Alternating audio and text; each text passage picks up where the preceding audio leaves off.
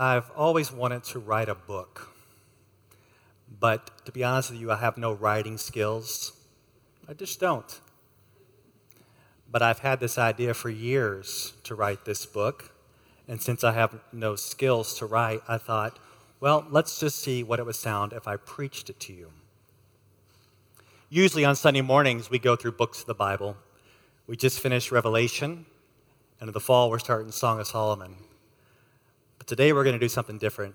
We're going to present something to you that may not sound like our normal Sunday morning preaching, so bear with me. It may be a lot more choppy than it normally is, but it is a topic that I've been ready to talk about with you for years. And here's the topic, and put it up. The trivial life, exploring and escaping the default mode of the human heart.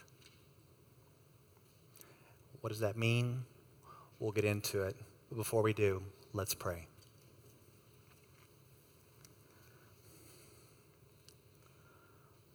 Father, we know that there is so much suffering in this world. This world is filled with violence, hatred, poverty, injustice. It's filled with racism, immorality. It's filled with so much filth. And it even seems ridiculous that we would occupy ourselves with that which is trivial when the world needs us to show compassion, love, grace, mercy. But when we're caught up in that which is trivial and pointless and fruitless, I just ask that you would wake us up so that we can engage this world with things that matter and live lives of meaning for your glory. And I ask you would do something here right now. In Christ's name, amen. I'm going to start off with a very controversial statement. Are you ready? Bowling is trivial. Now, don't be offended. I'm not talking about taking your kids to a birthday party or an adult. I'm not talking about going to have fun bowling. Not talking about that. I'm not even talking about professional bowlers. Play on. I'm talking about the person who is consumed with bowling. That's all I think about. Maybe this is you. I doubt it. But if it was you, you may buy several different balls, like a Spider-Man ball, a Rhino ball, a glow-in-the-dark ball, an alien ball, for all occasions. And once you have your ball, you've got to get the holes drilled, okay? So you got to figure out the center of gravity and where you're going to be bowling and all that your events are going to be. So you got to get the holes drilled on all your balls. But you for sure have to have clothes. That's the most important thing.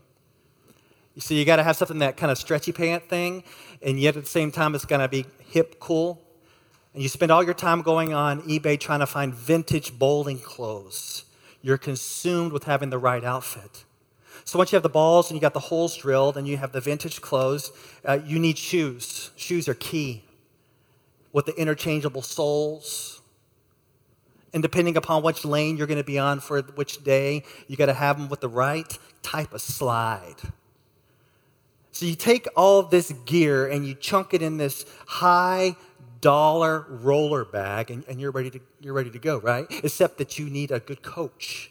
And after years and years of trying different coaches, you finally land on one. So you have your coach, you have your gear, and you're traveling all over the place, and you're just consumed with bowling, so much so that you're neglecting your family, you're neglecting your friends, you're neglecting your wife or your girlfriend or your boyfriend. You're not going to church because you are consumed with bowling. In fact, your phone is sending you alerts on what is going on in the bowling world. Your ringtone is pins being knocked over. You are in bowling. It's your thing. It's your life. Would we all agree that is psycho bowling?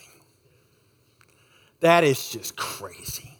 Who would ever be into bowling that much, where it takes time away from the important things in life and the important matters in life? That is the epitome of living the trivial life. Right there. That's an extreme example of living the trivial life, the bowler. Let's contrast that for a moment. Let's contrast that for a moment with a few years ago. I had this bowling ball on my lap, but it wasn't a ball. It was someone's head. You see, a few years ago, I went down to Haiti, and I wanted to visit this married couple, Chris and Hal. And they ran this orphanage called His Home. And I wanted to meet them and see what their life was like. And they, Hal, he ran the business aspects of the 35 staff members. And Chris was a nurse and a motherly figure who took care of the kids. And they didn't just help at the orphanage, they lived there with the kids. And when I was with them, I remember eating at their dinner table. A kid came in with an IV. I mean, they were like 24 hours a day. But then Chris took me. She said, "Hey, you want to go with me to our special needs area? We have to give some haircuts." I'm like, I don't know anything about haircuts. She goes, "No, you don't have to do anything. You don't have to cut hair. You just need to hold the kids." So I went to the special needs, and they're bringing the kids to me one by one. And she's shaving their heads down to the scalp, and I'm just holding these kids. But it was the kids who had a hydrocephalic. I didn't know what to do with it. She said, "Now be very careful." And she said this, "Their heads are like bowling balls." And she wasn't joking. She put these little kids on my lap, and their heads sometimes weigh 4 times what their body weighs. And their necks are in pain. It's called, maybe you've heard it called water on the brain. Humongous heads. And so I'm holding these kids, and Chris is so patient. She's shaving their hair down to the scalp because they still need haircuts. I was just there for 24, 48 hours, and I watched the work they were doing. I don't know a lot of things in life, but I can tell you this. What the bowler is doing is way extreme over here of the trivial life.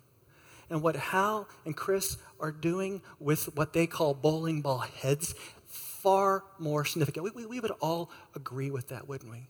We would all agree that they're living a life that's important, that's caring, that's compassion. So here's my question for you, okay? I give you this ball, and I say, okay, here's the spectrum from the bowling to the bowling ball heads. Where do you want to place your ball on the spectrum, okay? I mean, are you closer to the boulder or over here? Like, where does your life land? Because a lot of us can look at Hal and Chris and go, that is noble. That is important. I like that. In fact, I would like to be involved in things in our city, in our world, that is caring and kind and compassionate. I want my life to matter and have significance. But if we're honest, which we should be, and if I'm honest, I find my life leaning this direction more than I would like to admit. Is there anybody with me? Anybody with me intellectually? Oh yeah, that's kind of, I want to be closer to that way. But with what we do with our day and our time and our money and our thoughts, we're leaning more this direction. At least I find myself. Here's the question we're going to ask this summer and put it up for you. Why does your life trend toward that which is trivial? Why? Think about it. Why does your life trend toward that which is trivial?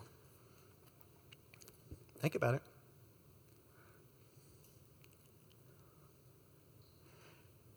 And here's the answer. And this is what we're going to get at all summer.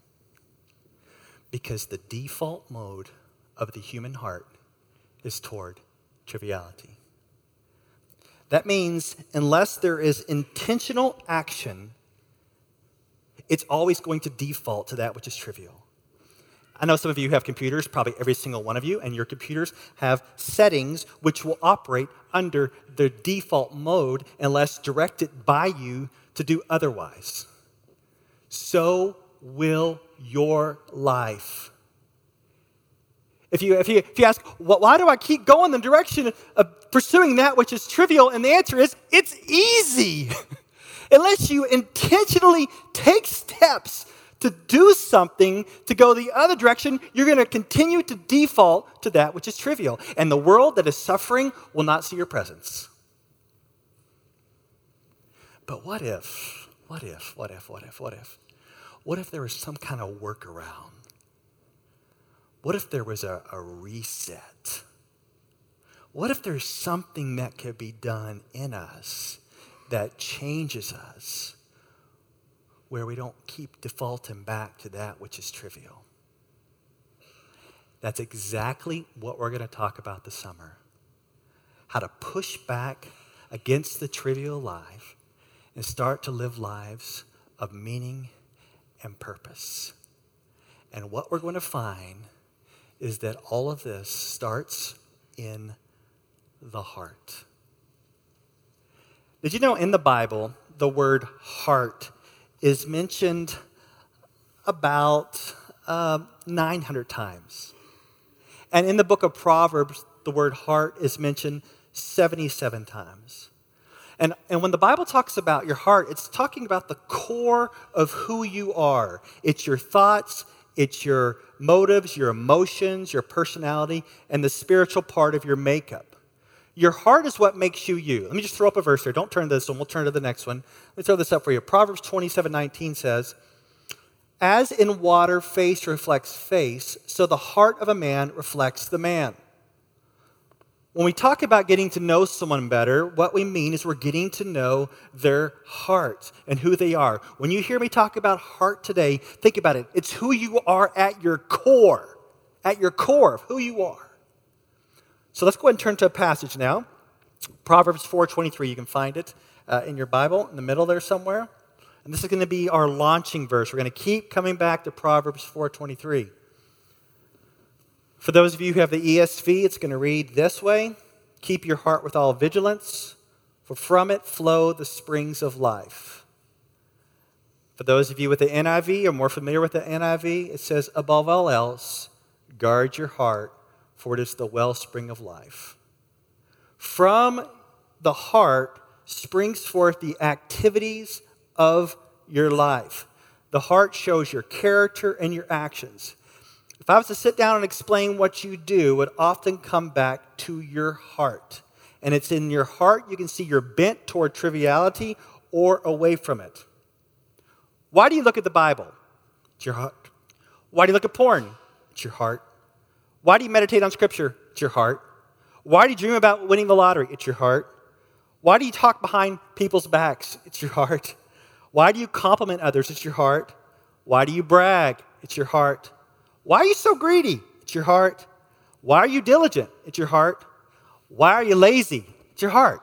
Are you with me now? It's the core of who you are. Your heart of who you are will be expressed in your world, in your actions, in your attitudes, in your thoughts. Why you do what you do can be explained by your heart, which is springing forth. It's springing forth into your actions from your heart. The deal is, your heart is going to keep springing forth into the default mode of the trivial life because there's something messed up about us. Let me put the scripture up for you. Jeremiah 17:9. "The heart is deceitful above all things and desperately sick. Who can understand it?" So there's something internally off about us. Our hearts are sick, they're filled with evil, and they're deceitful. Who can understand it? So for those of you who just went through graduation and the speaker said, "Trust your heart," don't do it. And when you go to a Disney movie and they say, "Trust your heart," scream out loud, "Don't do it." Right? There's something off within us. But hey, we're Christians, right? We're Christians. So there's no way that we're dominated by the overriding deceitful heart. And you're right. Because when Jesus Christ invades our life through his life, death, and resurrection, we put our faith in him, the Holy Spirit takes up residence in us. And the Bible describes that as getting a new heart, taking out that old deceitful heart and putting in a new heart that's malleable. For example, in Ezekiel 36, 26, and 27, it says, "And I will give you a new heart, and a new spirit I will put within you. And I will remove the heart of stone from your flesh and give you a heart of flesh. And I'll put my spirit within you and cause you to walk in my statutes and be careful to obey my rules." What that means is if you are a believer, you have a new heart, and that heart is soft and malleable and open to the Spirit's leading. So you can make choices now away from triviality, right? But here's the problem, and I don't want to get too theological on you. There's something still off, right? Call it the flesh, call it indwelling sin, that makes us try to continue to go back to living these lives of triviality. But if you are a believer in Jesus Christ, you now have a choice. You now have weapons at your disposal. You now have the Holy Spirit power to say no to going back to the trivial life and live a life of meaning and purpose. That's why this proverb says, "Keep your heart with all vigilance, for from it flow the springs of life." Keep your heart, guard your heart with all vigilance, for from it flow the springs of life. That means you have to pay attention and guard what's going on inside your life and what you allow in. Let me put it to you this way. There was once this guy named John Flavel, and he used an example of guarding your heart akin to a besieged garrison with enemies on the outside and treacherous citizens on the inside.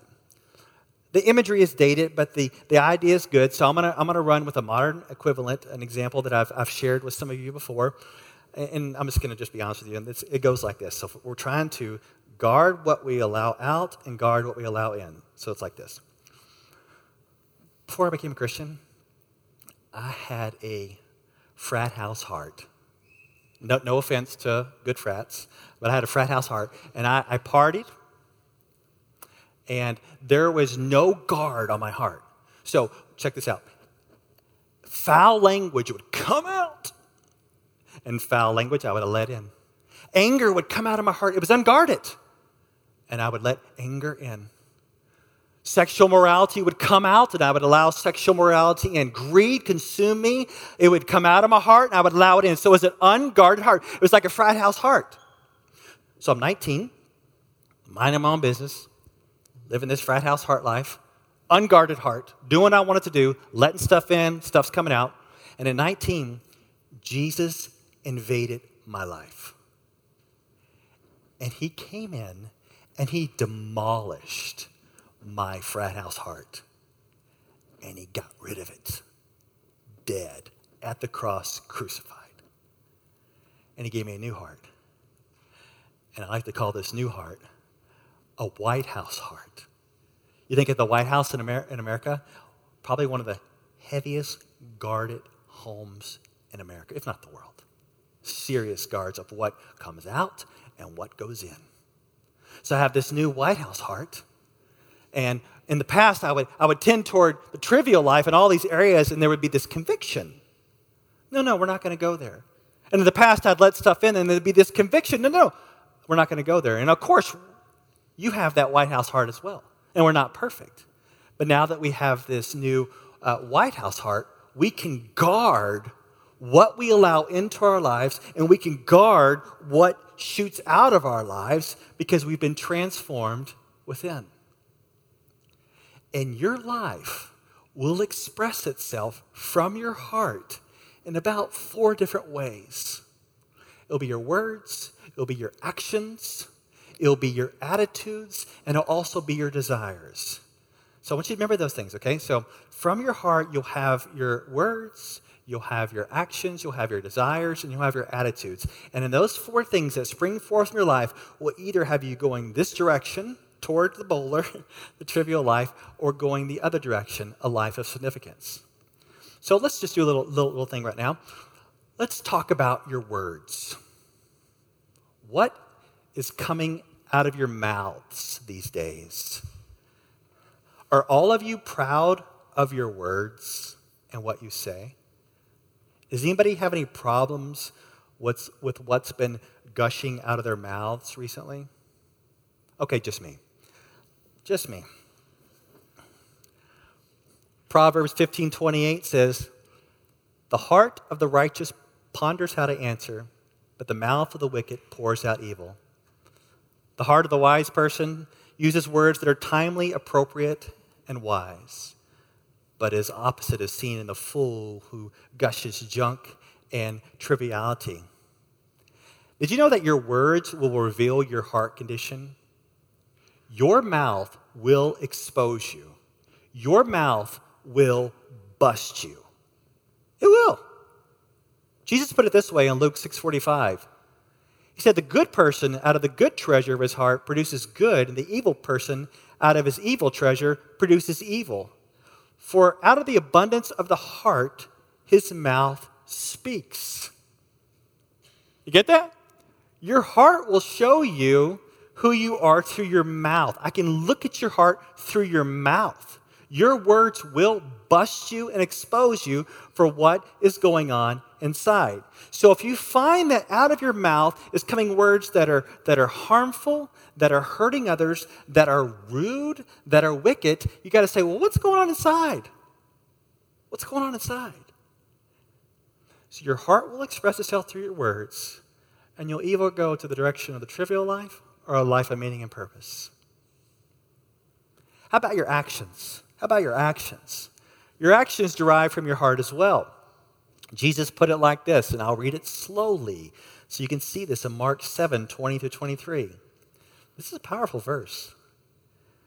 And he said, "What comes out of a person is what defiles him. For from within, out of the heart of man comes evil thoughts, sexual morality, theft, murder, adultery, coveting, wickedness, deceit, sensuality, envy, slander, pride, foolishness. All these evil things come from within, and they defile a person." Your heart is the root issue of these evil and trivial behaviors. Do you see how it's important when you talk to someone, whether it's a counselor or a pastor or a friend, about some of the things that are going on in your life? Do you see how it's important to not constantly be blame shifting your problems? And I understand. Some of us have had difficult parents, mothers or fathers. Some of us have had things happen to us that have been tragic. But if we're continually pointing the finger at them to explain why we do what we do, then we're going to continue to blame shift over and over again. I'm not saying that what happened to you was not hard and may have been even evil. But if we are going to change from the inside out, we have to also say, a lot of my words and my behaviors and actions are also springing forth from a heart that is not right.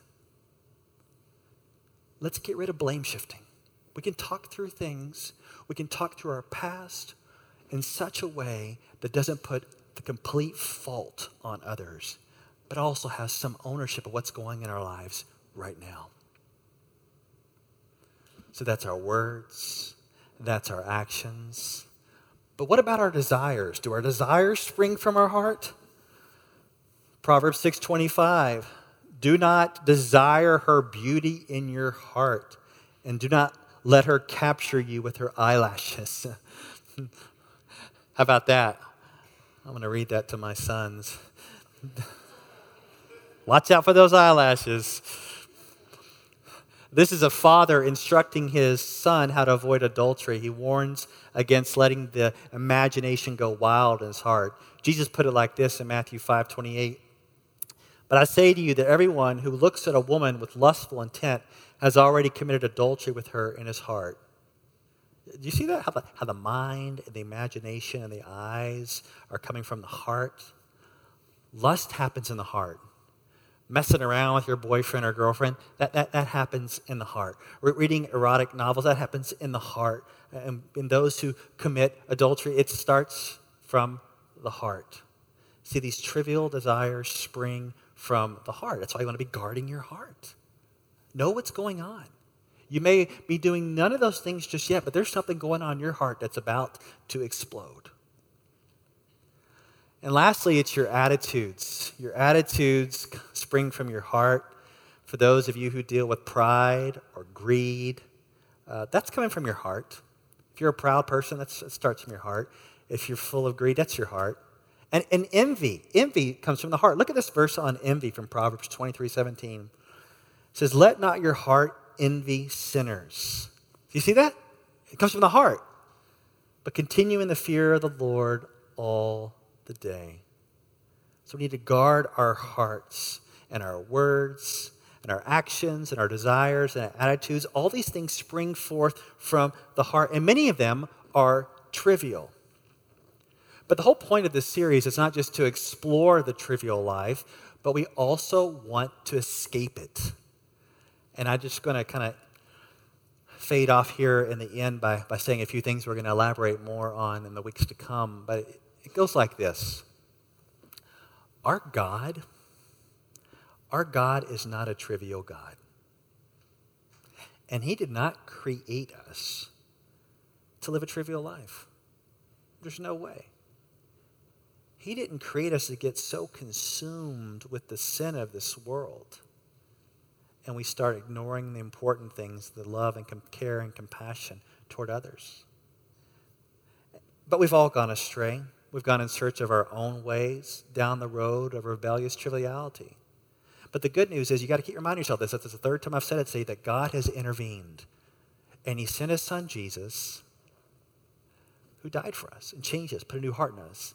And Jesus did not live a life of triviality. In fact, Jesus lived a God-consumed life. Will we all agree? We look at Christ. He lived a God-consumed life. And he created us, saved us, filled us with the Spirit so that we would also live a God-consumed life in everything we say and everything we do. And the terminology that I'm going to give you that's going to contrast with the trivial life is something that I'm going to call the weighty life. The weighty life. And I don't want you to think in terms of physical weight, but I want you to think along the lines of things that are important and valuable, that they carry much weight. In the Bible, God's glory is sometimes referred to in terms of weightiness. Do you know this? So the term glory, or kabod in the Hebrew, literally means heavy or weighty. So when you think of God and all of his attributes and all of who he is, you think heavy, heavy. God in all of his glory. He's important in the fullness of his weight. It's heavy. His magnitude far outweighs all. And it's this weighty life that he's created us to live, where we can now give him glory in everything we do. Let me share some verses with you. Psalm 86:9 says, "All the nations you have made shall come and worship before you, O Lord, and shall," there's the word, "glorify your name." So honor and praise is to come to God, to acknowledge him in all his glory and weightiness. Let me give you another one. Psalm 22:23. "You who fear the Lord, praise him. All you offspring of Jacob, glorify him and stand in awe of him, all you offspring of Israel." The idea, once again, is God is distinct from us. He's holy. He's glorious. And we are to live this weighty life that showcases God. A couple New Testament verses. One comes from 1 Corinthians 10:31. "So whether you eat or drink or whatever you do Do all to the glory of God. That is more than a nice slogan or a bumper sticker or a magnet on your refrigerator. That means it is a light that you are to live in all that you do, where you're living the weighty life, consumed with God, and you seek to honor him and bring him glory in all the different aspects. And the last verse comes from Colossians 3:17. And whatever you do in word or deed, do everything in the name of the Lord Jesus, giving thanks to God the Father through him. So the weighty life is a God-consumed life. It's focused on him. It's trying to escape the trivial life by the power of the Spirit and start to do those things, think those things, have those attitudes that are more weighty and bring him glory. And of course, you're on this spectrum, and if you find yourself way over here in the trivial life, caught up in things that are just silly, thinking about things that are just silly, and we have a world out there who doesn't know Jesus. We have a world out there who is suffering. We have a world out there that is harming one another. We want to move away from the trivial life and start to engage people at our work, in our families, in our neighborhoods, around the world who need Christ, people who need comfort, people who need the gospel, they need mercy. But if we're consumed doing our own little trivial, pointless things over there, we're not going to see it. We're not going to see it. That's why we got to break away. We say, God, do something in me. Get me out of this silliness that I'm living. Get me out of this pointless stuff that I'm living. That's pointless. There's so much of this world who needs Christ, and if I'm doing my own silly, trivial stuff, I'm never going to give it to him. So back to our bowling ball. Back to our bowling ball. Way over here, and we have the trivial life of the bowler. And over there we have what we talked about earlier, the bowling ball hits. We have the trivial life and the weighty life, and we want to get some traction. We want to move there. And you would think, well, after one sermon, I'm going to go ahead, I'm going to be over there automatically. Not the case. It's going to be slow. It's going to take you a while to start getting some traction, because we've been stuck and we default this way all the time. So how do we get there? Well, have you ever seen kids bowl? Oof. It's not a pretty sight. Sometimes they chunk it over there. Sometimes they roll it over there. But oftentimes, the ball moves so slow. It's like, oh. And if you're a parent, you're like, is that ball ever going to get there? And if it ever stops, don't walk out on the lane and you will slip, right? So the ball is like, slow, get going. That's what it's like. You're going to get some traction. You're going to get some movement. You're going to go. You want to go. And what you're hoping for is a strike, yeah? But sometimes you can end up in the gutter. Get out of the gutter. Sometimes you can be all over the place. Sometimes you feel like the ball's stopped. And that's what it's going to feel like in this thing called sanctification and growth. But it starts with acknowledging, hey, I do default that way. I do default that way. And if you start to acknowledge that, and you're aware of that, self-awareness is so key right now. If you are aware that you default that direction, then you can start to transform your prayers and your accountability and say, God, do something in me to break out and escape this trivial life and start moving in a life that matters, that has purpose, and brings you glory. Let's pray.